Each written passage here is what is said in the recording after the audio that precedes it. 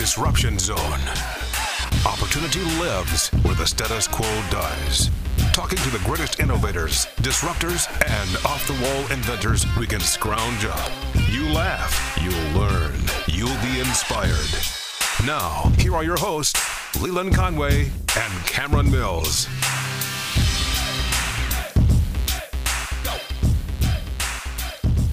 Welcome to the show. My friend Brad Luttrell runs an awesome hunting and outdoor social media app called Go Wild.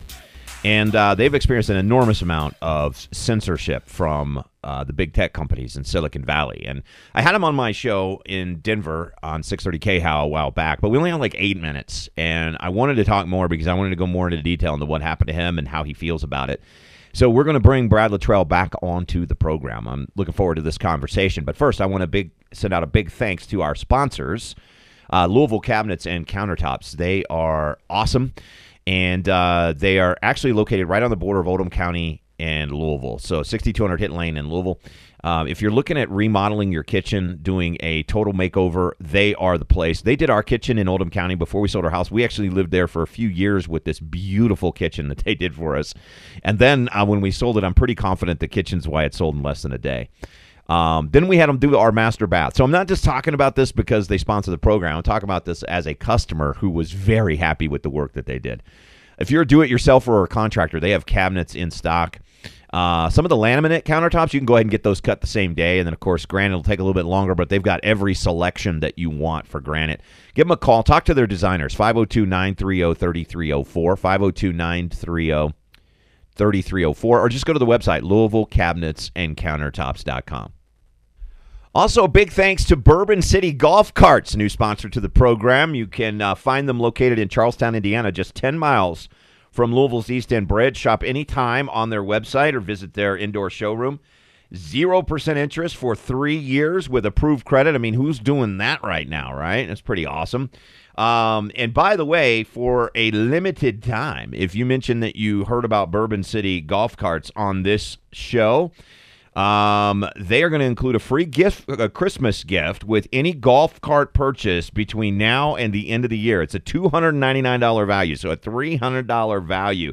Dude, all you got to do is mention that you heard about it on Leland Conway's podcast, The Disruption Zone. A lot of people are buying golf carts. We've got a couple of them in our neighborhood. They're pretty cool for like running around the neighborhood if you use them to play golf, or just running errands and stuff, man. It's awesome, and a lot of people are getting into this, and they've got a ton of inventory. Go to bourboncitygolfcarts.com. You can see all of their inventory, check out the current deals, and you can contact them anytime. Again, they are at 7129 Stacy Road in Charlestown, Indiana, just 10 minutes away from the East End Bridge. 502-718-0757. 502-718-0757. And now our conversation with Brad Luttrell. So those of you that listen for a long time know that I'm super concerned about big tech, and big tech's suppression of free speech and big tech's thumb on the scale, if you will, of how we live our lives. And a while back on my radio show on 630 KHOW in Denver, I spoke to Brad Luttrell. He's an awesome dude that founded a pretty cool company based in Louisville, Kentucky, and it's called Go Wild. And he is with us now. And the reason I wanted to talk to him on the podcast was because we didn't have enough time to get into just how bad things got with big tech censorship of his company. So welcome back, sir. It's good to talk to you again. How are you, my friend? It's good to talk to you too, Leland. Thanks for giving me a chance to kind of share some of the real life happenings that are going on. Like you said, a lot of people have no clue. I think when it happens to you, you start to put it together, but people that don't deal with this and I talk about it, they think I'm making it up. It's crazy. Yeah, well, and I was actually thinking about this morning. I was thinking about how we live in a nation now where bureaucracies are really running our lives. Our Congress of both parties has kind of eschewed their duty to make legislation. I think a perfect example of it, not to get into this, but a perfect example of it is the ATF is now making arbitrary gun law. We've got HHS making laws about how we live our lives in terms of during the pandemic. And a lot of people don't really think about things until it comes to their shore, right? Until it comes to their front door. And so we don't realize when certain sectors of the economy or certain sectors of society get suppressed, be it from, private companies that are in cahoots with the government or or from the government itself, then, there's an old idea that, by the time everybody wakes or other people wake up, everybody else will have already been taken because they will already have been silenced. So it's like, what are you going to do when they come for you when everybody else has already been silenced? So let me start by getting a little information for those that didn't listen to the live show. Tell me about Go Wild. Tell me about your company and what you do, because it's very controversial stuff, by the way. Yeah, to some, like to me, hunting is as old as mankind. So, it's crazy that it is controversial. But so we started, a lot of people think I come from the hunting industry. I don't, man. I was an advertiser. I grew up in southeastern Kentucky. I grew up hunting. I wasn't, really good at it. Like, we did it casually, and I grew up fishing casually, and then really liked off-road, loved the outdoors, right? Mm-hmm. Well, I go and I'm working in advertising, and, to cut a long story short, I really wanted to do my own thing. So I spent several years trying to figure out what company I wanted to start. Simultaneously, I was trying to learn how to whitetail hunt, and get skilled in this area to where I could at least, get what I would deem a good buck, and blah, blah, blah. I'm trying to learn all this stuff online because my dad never deer hunted. I had no one to learn from this. So I'm doing it all online. And a couple things started happening that made us realize, or me, starting with me, but then pulled in other guys to help co-found the company. So I started to see that in general, there was an opportunity to have a niche platform where I could talk about this content, because I noticed that anytime I put stuff on Facebook, it always brought in negative comments. There was a lot of harassment that would happen. I even had one of my bosses at the time comment on a post when I did get a deer. I posted it, and he said, "Do you feel like a man now?"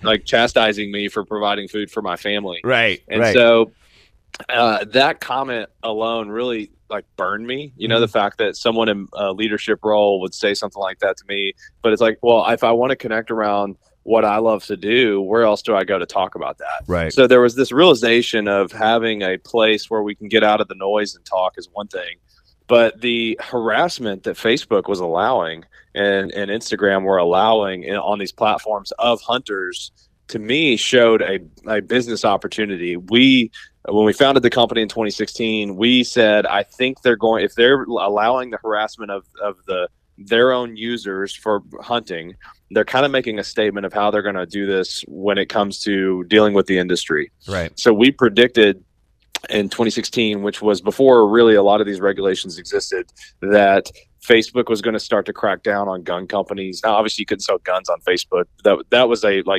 pretty much always been there. Right. And I even know one of the guys that wrote the policies for this kind of stuff. And I've talked to him about how all this came to be. But, over time, they've gotten to where they've built this artificial intelligence that it's really keeping companies from even being able to advertise something like binoculars, because the artificial intelligence scans it, sees camouflage, associates it with hunting. And now these small businesses like us get dinged. And, once your quality score gets dinged on Facebook, it's really tough to ever advertise there again. Yeah. And a lot of people don't understand this. I've even pitched this to big time newspaper reporters, trying to get them to call attention to the fact of what Meta is doing. And, they're like, wow, I had no idea that any of these problems exist. And then they don't write about it because it's a marginalized audience that they're not interested in. Right. But so in 2016, we started founding the company. It was a social media company, really creating a place where you could talk to people near you, get really good advice from locals.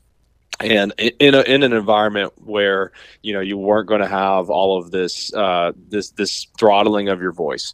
And the business model was that, hey, we're going to have a big collection of hunters and anglers, and, the companies that can't advertise on Facebook are going to want to advertise through us. Right. To fast forward this, the business model changed with COVID, because COVID, right? COVID hits and the advertising model was not great. So companies couldn't advertise because the supply chain got decimated. They couldn't advertise because even our contacts are getting laid off. So today, to fast forward to answer your question in a brief summary, today Go Wild is a social commerce platform where you can go onto the platform, you can share your hunting and fishing story, you can tag the gear you're using, and then when you're shopping, you can actually see all that content tagged to the gear. So you really get a feel for the quality of the gear, who's using the gear. You can dialogue with those people, ask them if they recommend those boots or that camo or whatever it is, or that fishing rod. And from there, we have a reward system that as you shop, as you interact on the platform, you get points, and those points unlock things like free T-shirts, $10 gift cards. We have some really nice discounts off of brands that you can earn. So that's where we are today. But the censorship component is still at our core. I mean, this is still, it's only gotten worse. It's platforms like TikTok are really egregious and aggressive on how they handle our audience. So I think it's not that we've become any less focused on the censorship side just because our business model changed. Like, that part has stayed true to who we are and will always be there. Yeah, it's interesting you mentioned TikTok. I was just reading an article this morning about a challenge on TikTok where there was a young teenage mom who was killed in New York this last weekend. They stole a car, and they were joyriding in the car that they stole, and there was a crash, and she died. And that was from a TikTok challenge. So I find it fascinating that, TikTok isn't working hard to stop the TikTok car theft challenge, but they are all over, coming after hunters, By the way, incidentally, I'm getting ready for an elk hunt this next week. I'll be leaving. Oh, that's Monday. awesome. Where are you going? I'm going to Maroon Bells Wilderness in Colorado, which is about 3 hours drive from where I'm at. Well, normally it's 3 hours drive, but there's a bunch of snow up there right now, so I might have to go around the other way. So it might be a 7-hour drive, but yeah. Well, good luck. Yeah, I'm excited. Yeah. Well, I'm also terrified because I grew up in a family that was very friendly to hunting and fishing, but like you, I'm a newbie to it, and this will be my third elk hunt, and all my buddies bailed on me this year, so I'm going solo, and I'm going solo in an area that's a wilderness, which means no motorized vehicles. Yeah, right. So everything is hike in, hike out, and so I'm terrified of, like, what if I actually get something? How the hell am I going to get it out by myself? Yeah. So, but to me, that's why I think what you guys are doing kind of plugs a gap, because I think there's a hunger for these things, and it blows my mind that people consider controversial because even Second Amendment gun issues aside, there's no country in the world practically that doesn't have some kind of hunting culture because of what you said about how primal it is to man to actually hunt. It's part of our DNA. It's part of how we connect with nature and the cycle of life. There's two sides to this. So one side is, and this is problematic because Facebook, at the volume they see of content, they get it wrong 200,000 times a day. Yes, I think by their own data. Yeah. And the challenge here is that a lot of this stuff they have to use, this is an inconceivable amount of content, right? Like, I can't even imagine what they're dealing with. I do empathize a little bit in how hard it is because they're dealing with terrorist beheadings. Sure. They're dealing with suicides. They're dealing with things like the Christchurch streaming, the psycho that killed, 50 some people on a live stream. Right. Yeah. And, there's a really interesting book that came out recently that highlights a lot of the challenges that these platforms deal with. It's called Like, Comment, Subscribe. It's about YouTube. Yes. And it highlights how, you would find it really interesting because it talks about how conservative voices became really popular on YouTube. And then there's this, what typically happens is there'll be a fringe piece of content that concerns moderators. And so you can think of a really extreme end of the conservative spectrum. Something happens and they do something to the algorithm to tweak it to respond to that. And there's usually an overcorrection that happens. So right. for things, I think anyone as a firearm owner would agree that we should not incentivize mass murderers right. by allowing them to live stream. Right. Like, that's insanity. Right. But what we don't want is that the algorithm gets so tweaked to the other direction that I can't post about my gun that I legally own, that I use for deer hunting, not poaching. It's a legal act. It feeds my family. Right. And that's often where it goes. Now that's Facebook and YouTube approach hunting and fishing. Just last summer, YouTube kind of stepped in a little bit deeper in that they demonetized the act of showing someone how to process wild game. Right. And basically butchering. Up until then, they had been pretty cool about it. But now we're starting to see that kind of stuff happen. But TikTok, man, that is one that it is to the point, like they are just very blatantly saying like, no, we don't want that here. Right. You know, so you're seeing a lot of people. I've read articles where there's this culture of people that are developing on TikTok that are using euphemisms or analogies to say things, because TikTok, you know, just think about the power of these platforms where they can transcribe what you're saying in real time. Right. That is scary stuff, man, because Right. I could basically, in the algorithm, literally it's this easy. You can go in and say, well, we're going to cut the reach down from anyone that mentions the military. We're going to cut that down. We don't want to have that kind of narrative in our platform. Yeah. Or when they mention veterans or hunting or firearms or ammunition. And people think I'm making this stuff up. And so I actually started to like trying to tell people like, no, this is happening. This is not me preaching 1984. That Big Brother's watching. Big Brother is already actively limiting your reach when you talk about narratives that they don't want in their platforms. Right. For example, on LinkedIn last fall, I started to notice that when I mentioned veteran, when I mentioned censorship or censored or military, firearms, venison, uncensored, I was getting less reach. And on my LinkedIn account, you know, I'm not a huge influencer or anything, but I was averaging around 7,500 people per post reached. And then sometimes that would go up to 50,000 people, right? You know how it goes. Right. Something goes viral, you get a good reach. It was not unusual for me to hit 20,000 on a post for the week. But when I would mention certain words, like I've actually got it up here in front of me because I wanted to call this out. When I mention venison, I get 60.9% of my normal reach on LinkedIn. Wow. When I mentioned pandemic, 46.5% of my normal reach. And people have seen this one because you'll start to see people misspell stuff, right? People spell COVID and they'll use a parentheses bracket to start it with the C because they figured out, like, if I say the word, I am not getting any reach. When I mentioned COVID, I would get 40% of my normal reach. Ammunition takes it down to 46.6%. And so you can start to see, like, okay, I have to just talk around these things, right? Like, I can't say ammunition, even though at Go Wild, one of our larger advertisers here is an ammunition company. That's my business model. You should use four-legged ungulate next time. Yeah, exactly. I know, See right? if they recognize it. Some of my followers on LinkedIn laugh because I have to like write around things, or I'll just put like a, you know, for an A, I'll put an @ sign in there. And sometimes it works and sometimes it doesn't. And that's on a less sophisticated algorithm like LinkedIn. When we're talking about TikTok, you can't even do that, really. The people think that they're tricking that algorithm with this stuff on TikTok. TikTok is using machine learning and artificial intelligence to scan the imagery. Right. The first post I ever did on TikTok got taken down because I was holding a gun. Right. You know, and it was weird because I was holding it behind my head, and so the butt of the gun was on one side and the stock was on another. They still were able to scan that image and see that I had a firearm in it, and it was taken down. That app was built to spy on Americans anyway, so it's that's what that whole thing was for.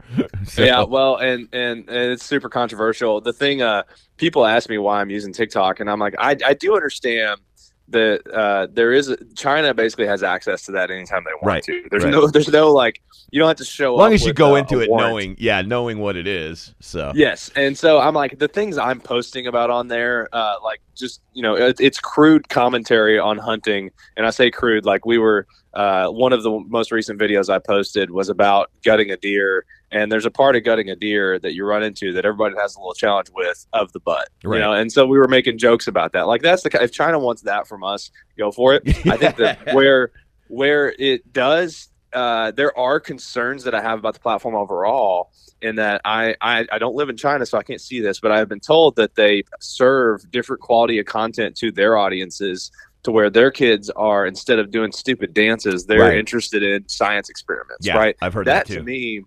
That to me is far more frightening. And that people like to pick on or say this about TikTok, but it's everything, man.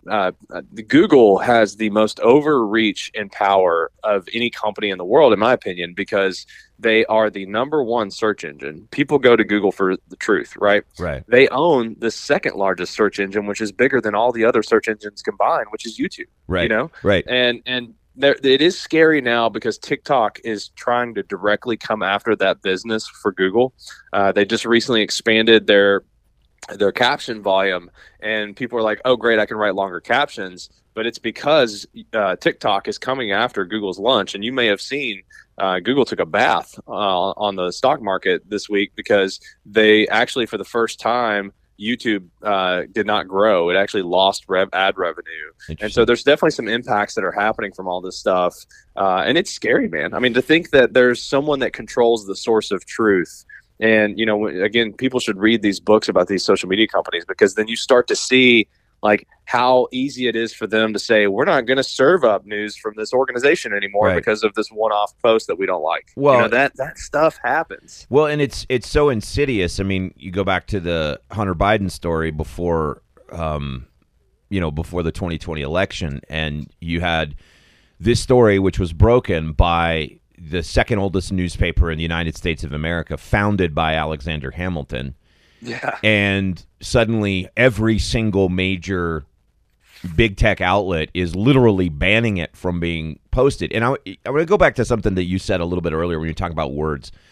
I was actually thrown in Facebook jail for 24 hours early in the pandemic because I repeated what my doctor told me. And that was get a lot of exercise, eat a whole foods diet, get a lot of vitamin D, to build up your immune system so that you can best avoid or mitigate the effects of COVID. So basically, there was no hard, concrete statement in there. I didn't say one thing cures COVID. I said it'll help you avoid or mitigate it by having a strong immune system. That got me in Facebook jail.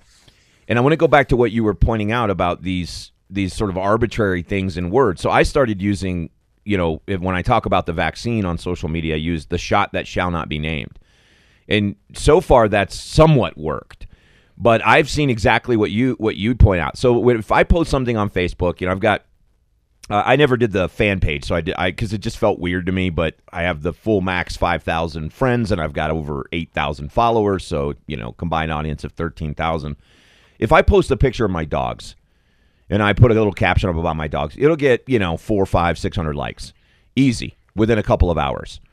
Yep. If I post a story, just a link to a mainstream media article about COVID, it will get 1 or 2 likes or reactions, like literally silenced. And the thing that bothers me about what you said is that when we talk about these algorithms, because you point out they can get so sophisticated and they can get so specific and they can dive so deep into the content. But then when people complain about censorship, they go, well, it's our algorithm and it just catches everything. But that's not true based on what we know that they can do. So really what they're doing is it's not just that they're banning particular points of view about certain topics. It's that they're banning certain topics altogether. In other words, it's not just that we don't want you to say X about something. It's that we don't want you to talk about that something at all. That is so Orwellian in its nature, because when you go to like something as simple as hunting, which again, I think people need to be concerned about this. A lot of people might say, well, I'm not a hunter, so I don't really care if this guy was oppressed by the social medias or whatever, right? No, it matters, because it's when they're done with the hunters, they'll come for someone else next, right? And so I'm not buying this idea that they can't help it, that they just have to put these broad algorithms in place to sort of stop misinformation, when in reality they can help it, because we know how specific their algorithms can be. It's just that they've chosen not to help it. They want to ban conversation around certain topics entirely. What's interesting is you typically have, historically, and over the last 20 years or so, since Facebook's come on the scene and really scaled in a way that no other company in history has ever done. And now you have Twitter, we have TikTok, we have YouTube. These giant platforms have typically been run by fairly left-leaning organizations, or at least the policy creators are in a bubble, right? Silicon Valley, a lot of the, they'll point out like, oh, well, our moderators live all over the world.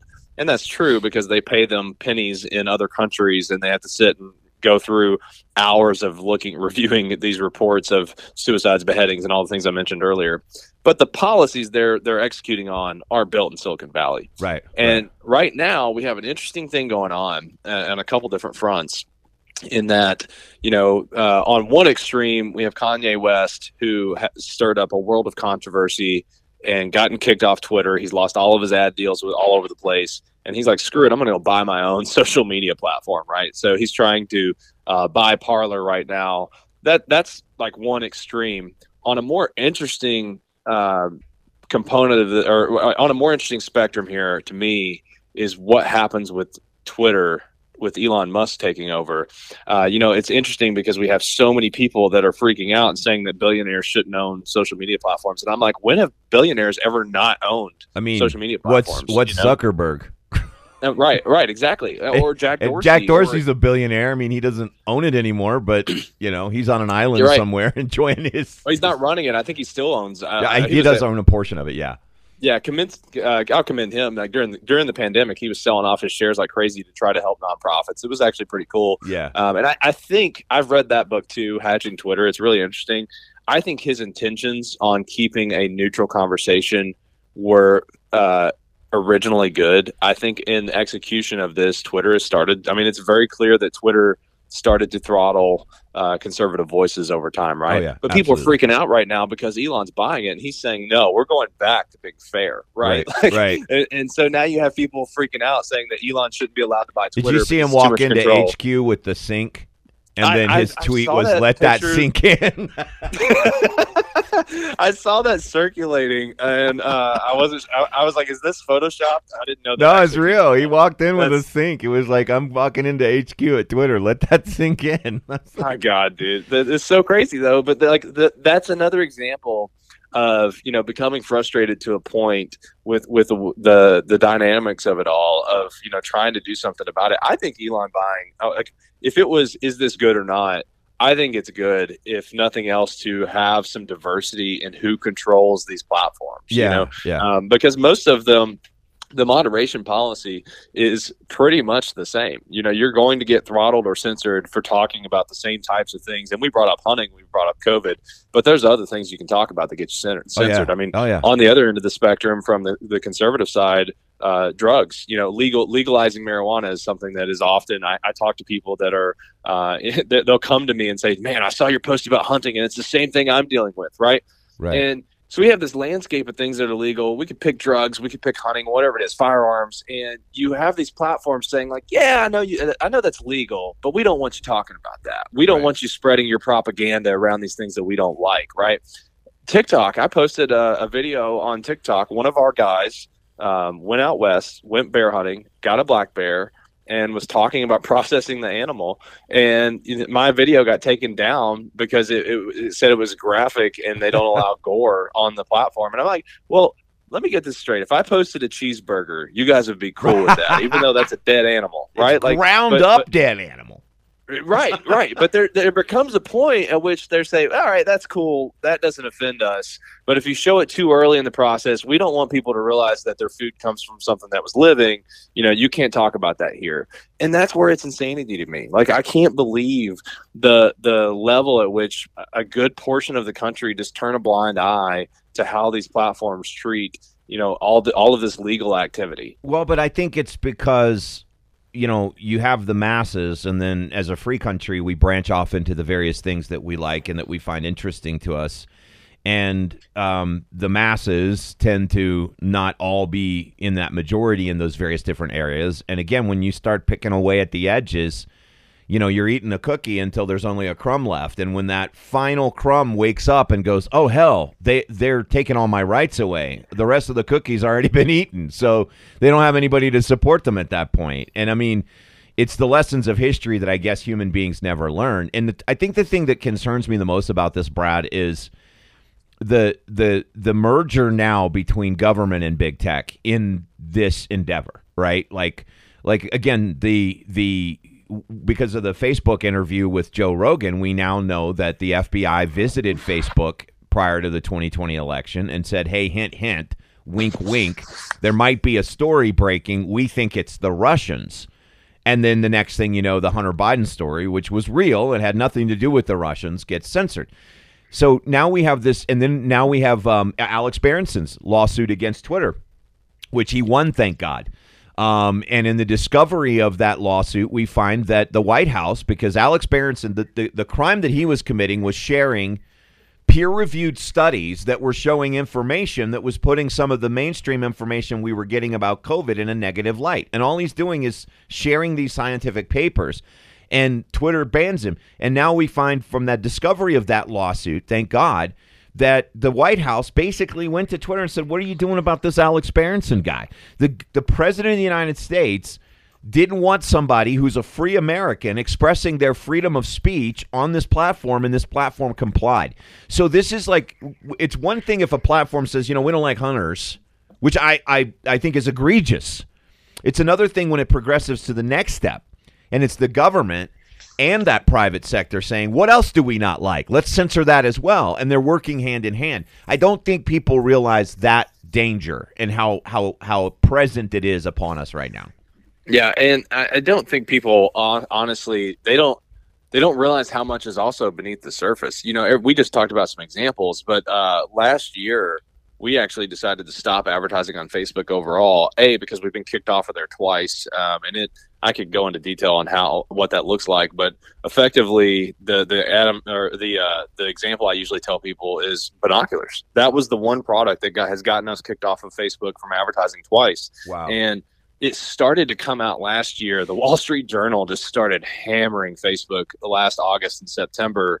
And, people are arguing over some things on Facebook, like, I called someone a he and they prefer a she, and I got put in Facebook jail. And it's like, sure, we could talk about that, but can we talk about the fact that Facebook is being used for drug cartel recruitment and they know about it and don't do anything about it? Can we talk about the fact that they are knowingly impacting our teen girls, how they feel about themselves, and it's been proven by their own data that is as high as like 6% of teen suicides are attributed to Instagram, or problems with Instagram, and they think that number is quite small. I don't know about you, but as someone with girls, like, I feel like that's a sign to me that my children will never use Meta platforms. Right. This is never going to, I mean, sure, when they turn 18, they can do whatever they want.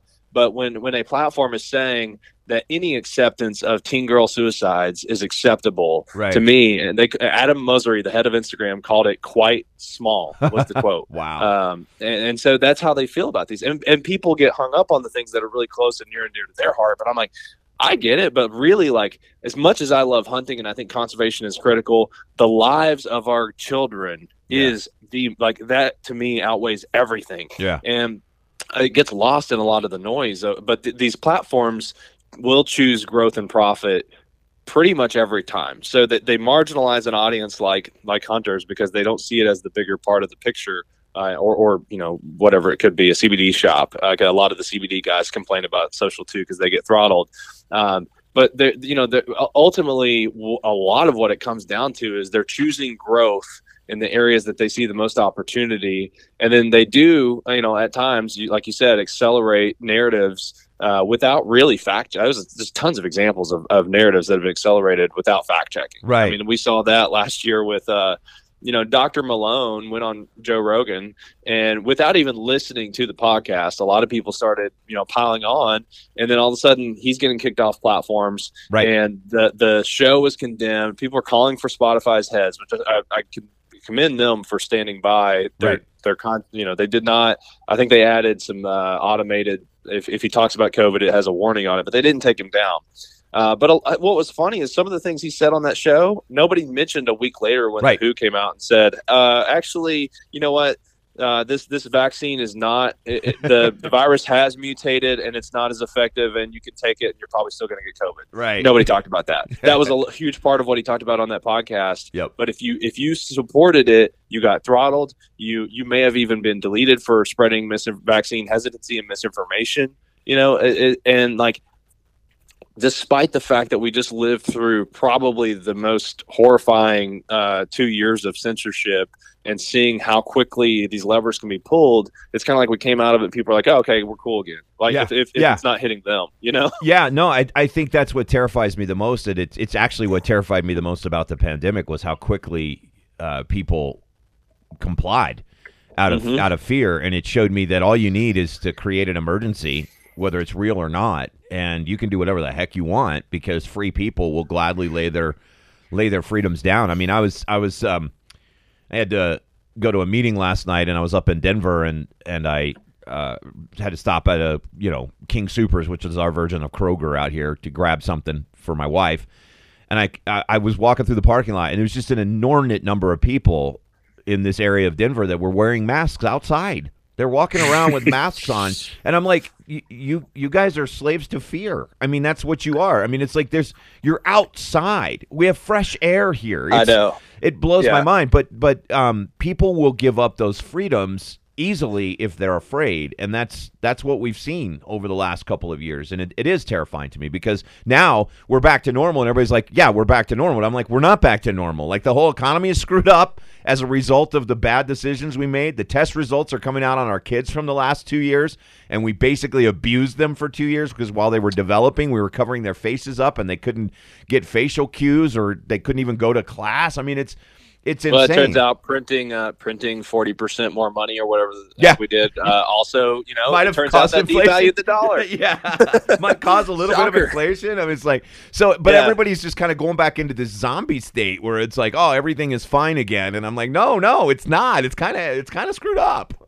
Yeah, man, I have real concerns about who controls the narrative and how easy that narrative is to get turned. I mean, I do understand some of the concern, like, flashing back to COVID, it was scary times in March, right? Mm-hmm.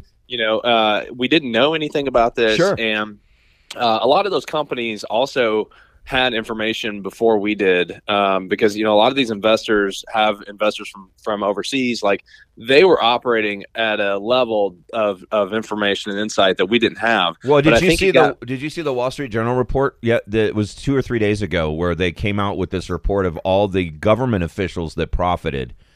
Yeah, dude, I was just asking somebody about that the other day. Yeah. Like, I know I read about some of these guys that bought stock in Slack, Slack and Zoom and some of these companies. Yeah. And I'm like, where did we ever follow up on the insider trading that happened? What's interesting, the Wall Street Journal did a deep dive on this, and they named a few names. They didn't get too specific on names, but they actually looked at the data. And for National Institute of Health employees, or officials, Treasury officials, and there was where was it? There was 2 or 3 different agencies that all had ties to situations. What they found was, so for National Institute of Health, get this, in the month of January, which nobody knew about the virus in January, as far as you and I, in January 2020 or January 2020, I think it was, or 19 or whatever it was, we were all just going about living our lives, doing our thing, and there was 150% more transactions from federal officials in the NIH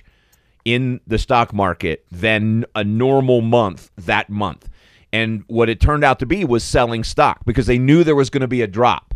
And then you go over to the Treasury Department, and in March, right before the passage of the big stimulus bill, there was a bunch of buying. They were buying stocks while they were low, because they knew that the stimulus bill was going to artificially pump up the market, and that's exactly what happened. So they sold when they knew that it was going to crash, and they bought when they knew that it was going to go up, and all of that happened before you and I had any idea that this stuff was going on. It's wild, dude. It is wild, and I will give. I mean, the Wall Street Journal does a pretty good job of hammering those narratives. I'm glad to see that there's some reporting on that.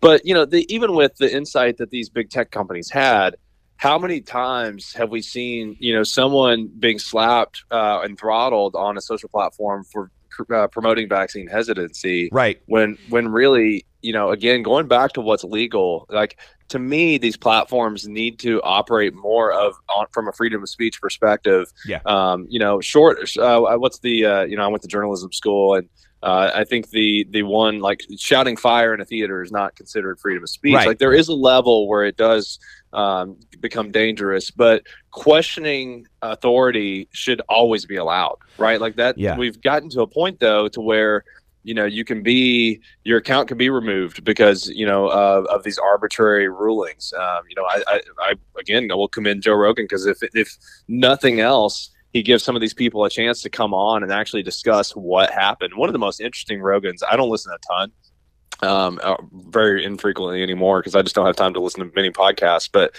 one of the more interesting ones I've ever heard was Tim Pool, who whatever your opinion of is on him is, he went toe to toe with Vidya and who's the head counsel for Twitter, and Jack Dorsey. Yep. And they got on there trying to say, oh, well, we didn't do this. And he's like, actually, here are the dates. Here's the emails, right. and all of the people that you've censored. If anybody wants to hear really a deep dive on what we're talking about and how these, these people that create friction with the narrative, how they get treated on these platforms, that podcast, I don't know what episode it was, but look for Tim Pool and Jack Dorsey on Rogan. Like, that highlighted it really well for me, how this stuff goes down. Well, and I think for specifically Rogan, I think has done a lot because of the size of his audience to promote free speech in general, because he can get these guys on and he has these conversations with them and he challenges them a little bit. And they're friendly conversations, but it does allow for, Jack goes on and says one thing, and then you've got them all together, and sometimes they're confronting. They did that with Alex Berenson, who is also against marijuana, which I disagree with Alex Berenson on, but he had a debate in which he had somebody that was pro at the same time that he, and it gave people a chance to listen to these conversations and determine for themselves, what do I think about this issue? And that's what we're missing when big tech companies jump in and they start to put their finger on the scale and push it one way or the other. So, yeah, it's terrifying. Well, if they would own the fact they do this, it'd probably be a different story. What I can't stand is, for Mark Zuckerberg to testify and say, no, we're not a news organization, we're not curating, when they literally hire groups to determine the truth, and that's a third party. You can say that that's the best way to handle it. But they aren't transparent enough to people about what they actually do to limit speech. Well, the argument, like when you go back, you mentioned the fire in a theater. I love when people bring up this as an example of limits on free speech. There aren't actually any limits on free speech. It's what are we defining as free speech, right? If I yell fire in a theater, that's not free speech. It doesn't even exist as free speech. That's a threat. If there is no fire, then I am deliberately trying to hurt people. That is not free speech. It doesn't even fall into that category. It falls into the category of a crime, a criminality, because it is in fact it is a version of an attack on individuals. I may not be hitting them with a baseball bat, but I am intending for them to be hurt by trampling all over each other as they run out of the theater. So when we say there's limitations on free speech, there actually aren't. There's things we can't say because what we say when we say that is in effect a crime, because it's actually, I can't say I'm going to kill you, Brad, because that's a threat. That is a threat of action to terrify you and then to potentially intimidate you and then to potentially follow through on that. So I'm not speaking an opinion when I say I'm going to kill you. I'm committing a crime. But when I'm speaking an opinion, no matter how radical it is, our founding fathers understood that we had to protect the most radical of free speech, because who determines what is radical and what is not, right? And personally, I like to know who the idiots are. So when people say stupid things, I get to call them stupid. That's the game, right? And well, not on Twitter anymore. You're right. You can be kicked off. Yeah. They've done that so many times of just saying someone's dumb. Yeah. That's not allowed by their terms. And a lot of people like to point out, this is I'd be interested to hear your thoughts on this. A lot of people will quickly follow this up and say, what's their platform? They can do what they want. Okay, well, at what point is we have long believed that phone lines, you can't come in and tell me I can't call someone and say whatever I want on the phone line. But that was the main point of communication for most Americans. Now it is Facebook. Most Americans are on Facebook now, and it does start to enter an area where, I just wonder, gosh, what's it called? I haven't had enough coffee this morning. I'm brain farting on what this is called. Common carrier. Yeah. Are we to a point to where really, like, legally there needs to be more enforcement here? And again, I do skew libertarian most of the time on this stuff and not wanting more regulation around it. But I'm almost to the point of like, well, if they're going to moderate themselves, there at least needs to be some governmental oversight to enforce, the First Amendment. So, because if it's broad stroke, everybody communicates through this platform. Is this the new phone line? Right. That's the question. I have come to the conclusion, because I'm like you, I'm pretty much libertarian in just about everything, and I have friends that argue on both sides of this, but I've come to the conclusion it's basically become a common carrier for because we have two separate issues, right? We're like, we are not the customers of big tech or of social media platforms. We are the currency. We are the product. Yeah. The big tech companies, social media, Twitter, is selling us to advertisers. They are buying and selling us. We are the product, and I think they harvest your data like correct. a farmer harvests grain. Correct. Yeah. So we're the product. So there's a to me, I feel like there's a fiduciary responsibility in that situation, and you can say, well, it's in the terms, but I mean, when you have 40, 50, 60-page terms, but when we come back to the common carrier aspect of this, you know, if AT&T suddenly started cutting off the phone calls of conservatives because they didn't like their point of view, how quickly would that rise to the level of a major crisis, right? Like they can't, because the product that they're providing is this service, and the service is you get to pick up the phone and call whoever the hell you want, right? This is the same service that Twitter, Facebook, Instagram are providing. You get to go on this platform and say whatever you want. I think Section 230 has been badly mangled. You know, I don't like the calls to Trump. I think was wrong on this when he was like, we got to get rid of Section 230. Like, no, we don't. The original intent of Section 230 was to allow them to be a forum without having to take responsibility for what is said.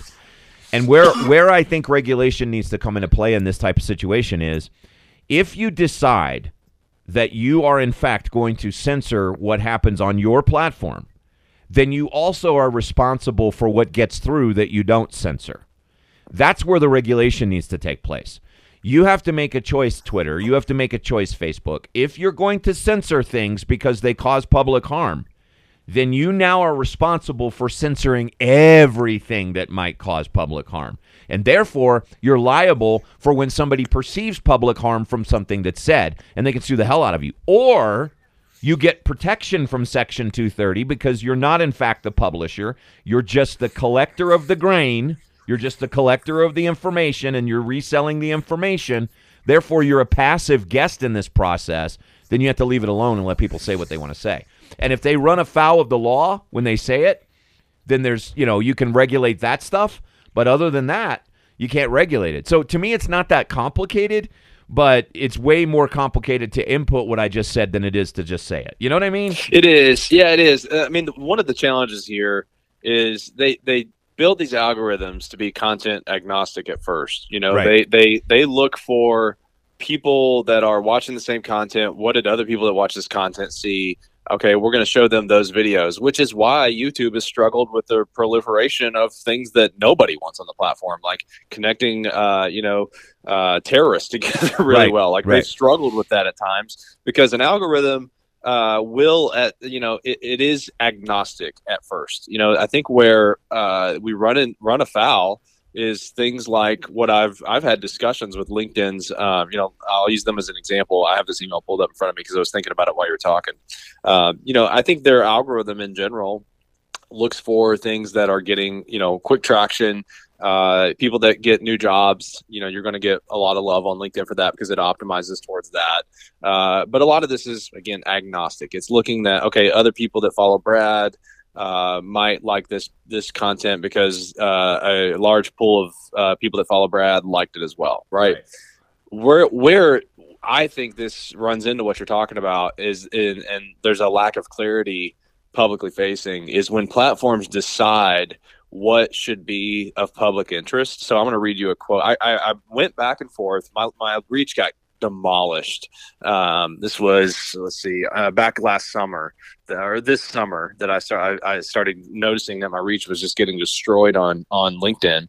And so I reached out and I was like, hey, what's going on? Do I have a flag on my account or something? Because I've put 3 years into growing an audience there. And like I said, I was getting really good reach. It was a meaningful driver of business, believe it or not, for Go Wild, because a lot of professionals hunt and fish, and 60 million people in the United States fish, and 15 million hunt. So it appealed to a lot of people that admired the fact that somebody on the professional platform was talking about this stuff, right? And it was my industry, right? This is what I want to remind people of. A lot of people are like, well, LinkedIn's not Facebook. Everything is an industry to somebody. You know, I don't even care if you're talking about sex toys. There's somebody that makes this stuff, right? Right. It's like, so So I went to LinkedIn and complained about this. And here's what, after a few banters, here's the most damning paragraph that they sent me. They said, "We work to keep the platform focused on discussions relating to professional interest and activities. Content that doesn't appear to relate to these topics may not reach a wider audience. Lastly, any content that does not comply with LinkedIn's user agreement and professional community policies may be subject to removal or limited in distribution." That right there is the killer for me. The Right. limited in distribution. Yeah. They said, "We work to keep the platform focused on discussions relating to professional interest and activities." My thing is, when did LinkedIn get to decide what is professional? Do I have to work at an insurance agency? Do I have to Right. work at Amazon or Google to be relevant? To me, they've decided that my industry, which drives a huge amount of spend within the United States. I mean, the outdoor industry is bigger than construction. Yeah. This is a monster industry, but they have deemed it as not professional per their own words. What I just read to you was a quote from the LinkedIn help team. Right. And the most insidious part of that, and this goes to all of these different platforms, is that it might be diminished in terms of its reach. And I would rather just be censored straight up than diminished, because diminished is even more insidious. It's passive aggressive. It's, I'm going to let you say it, I'm just not going to let anybody hear it. And that to me is even more insidious than just saying, I'm not going to let you say it. You know what I mean? And they're essentially admitting it right there. I don't know if you saw the story or not, but apparently PayPal has gone. Remember the controversy over PayPal doing the we're going to fine you $2,500 and take money out of your account. And they said it was an accident. Yeah. So just broke this morning that they snuck it back in after the backlash died down. Oh my God. Yeah. How do you ever think that, like, in this digital era, somebody's going to notice that and post it on a blog? Yeah. But how the hell is it an accident if they go back and put it back in? Right. I mean, right? I mean, it's like, oh, well, we're just going to go back and put it back in after the. It's insidious. Okay, so to kind of wrap this up, what do you think, as somebody who has suffered this, and you've kind of found a way around it by developing essentially your own social media platform that has different rules for this? But what do you think is the solution? Is it more diversification of social media, which takes away the power, so to speak, right? I mean, the power of Twitter is that everybody goes there. The power of Facebook is that everybody goes there. So what is the answer to this? I think I mentioned how a lot of these policies are created within Silicon Valley. I think they need, instead of focusing on more people to enforce the current rules, they hire out a lot of this work. I don't know how many employees Facebook has now. Last I heard, it was in like the 60,000 range.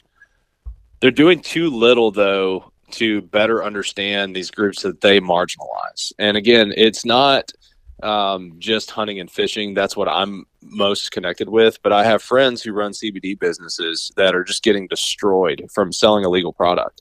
And you can take this to any variety of businesses. And I think these platforms do too little to really understand what's at play, and they spend a lot of time playing whack-a-mole. They hire more people to enforce the policies that they have, instead of really opening up a broader acceptance of diversity. It is really comical to me how much we're talking about diversity and inclusion after 2020. And we are really only talking about this in terms of gender and race. Right. We're not talking about this in terms of different cultures within our own country, right? Like, I grew up in Appalachia, where the things that are socially acceptable where I grew up, you cannot do in Silicon Valley without being looked at funny, right? Like, I mean, but they create these policies to monitor, 330 million people in our own country, or whatever it is, up to, and then we're literally, we have, I think Facebook has like close to, or $1.5 billion or something. I don't know what it is. Something like that.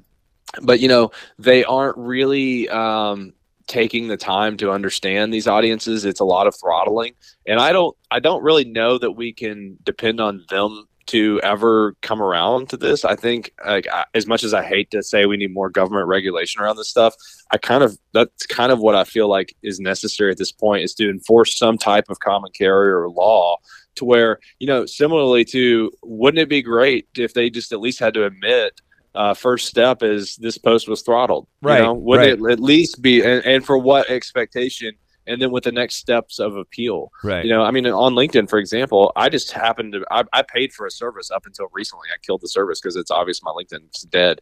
I paid for a service that I was able to monitor this stuff myself.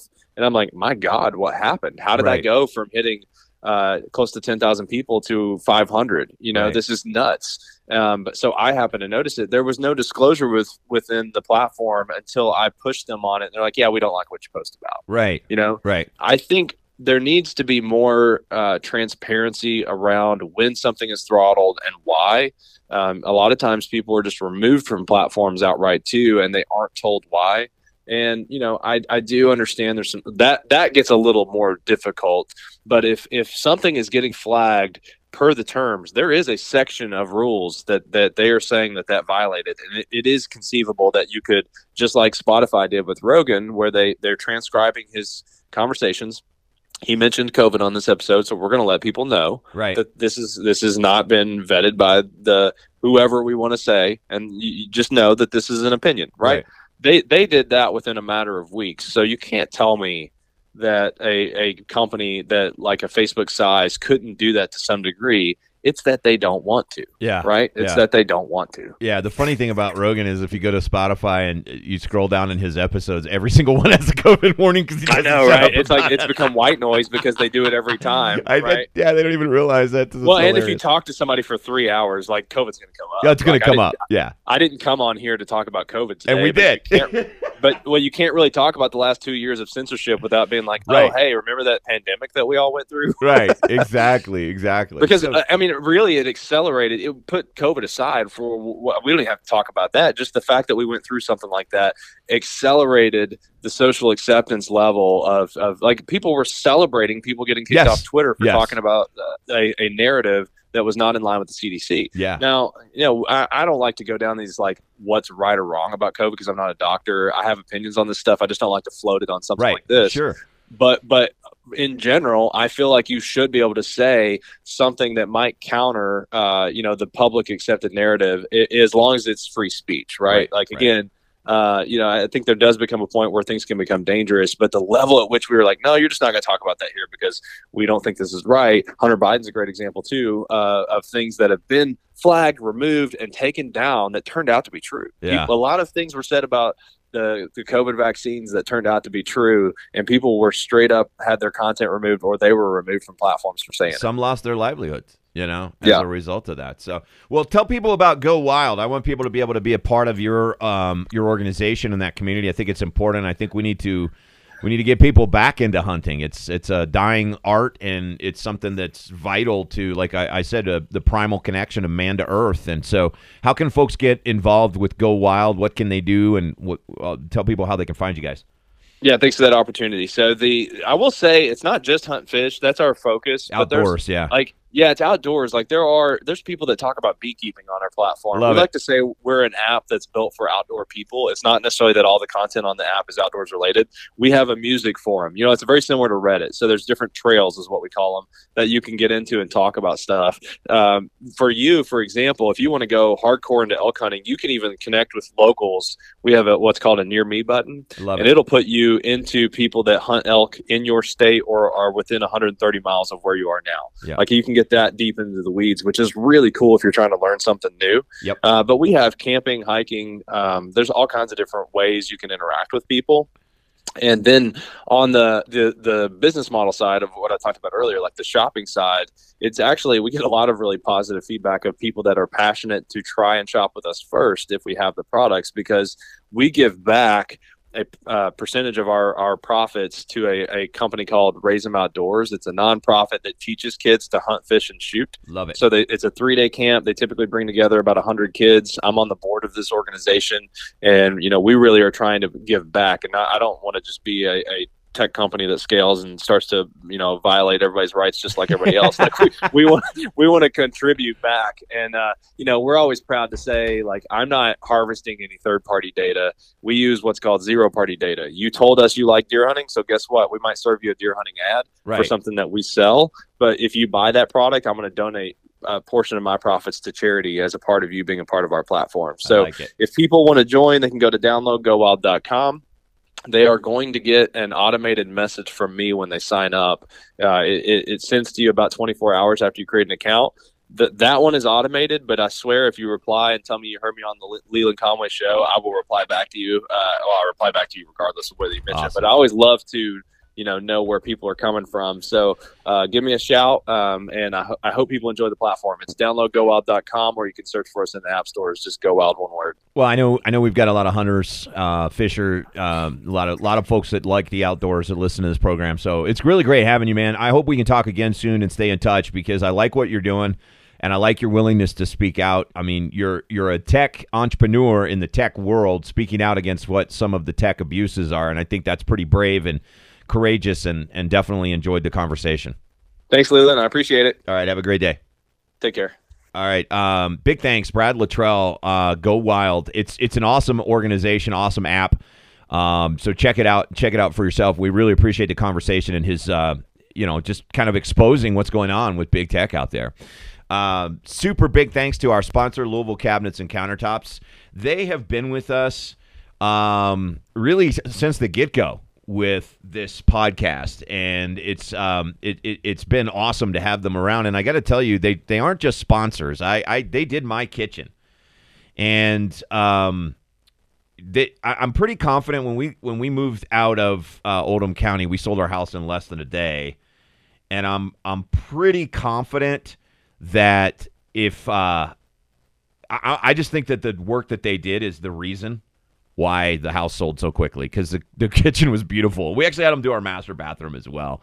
So we love Louisville Cabinets and Countertops, and you will too if you're thinking about getting that dream kitchen put in place. And by the way, if you're a do-it-yourselfer, they got cabinets in stock in every style you can imagine. Shaker, traditional, modern, all high-quality stuff. And it's right there for you.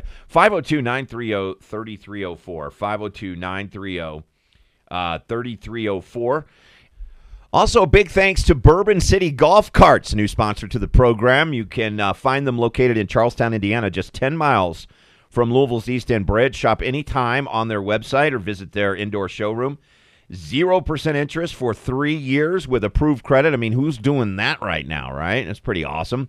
And by the way, for a limited time, if you mention that you heard about Bourbon City Golf Carts on this show, they are going to include a free gift, a Christmas gift, with any golf cart purchase between now and the end of the year. It's a $299 value, so a $300 value.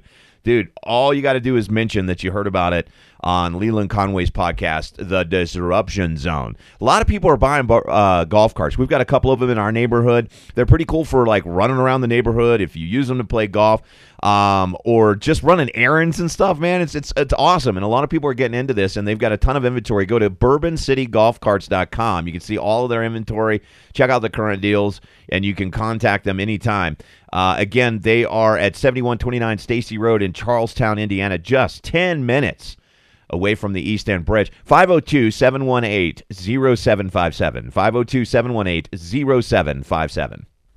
And also want to thank our partner in audio, Dynamics Audio Productions. They help us with the audio on this program, so they're awesome. And it's you can find them at dxaudio.com. I love Neil over there. He's helping with the audio and the music and everything else for the show, so we really appreciate him. And thank you for downloading. Literally over 100,000 downloads and continuing to grow. I appreciate your help and all of that by sharing the podcast. So you can go to iHeartRadio's app, and it's a free subscription, and it'll send you fresh new episodes to your phone. You can also go to the Apple Podcasts or Google Play. Wherever you get your podcast, you can pretty much get us there. So we appreciate that. Thank you once again for listening. I am Leland Conway. You can follow me on Twitter. It's at Leland Show. On Instagram, it's at Great Lelando. It is the Disruption Zone.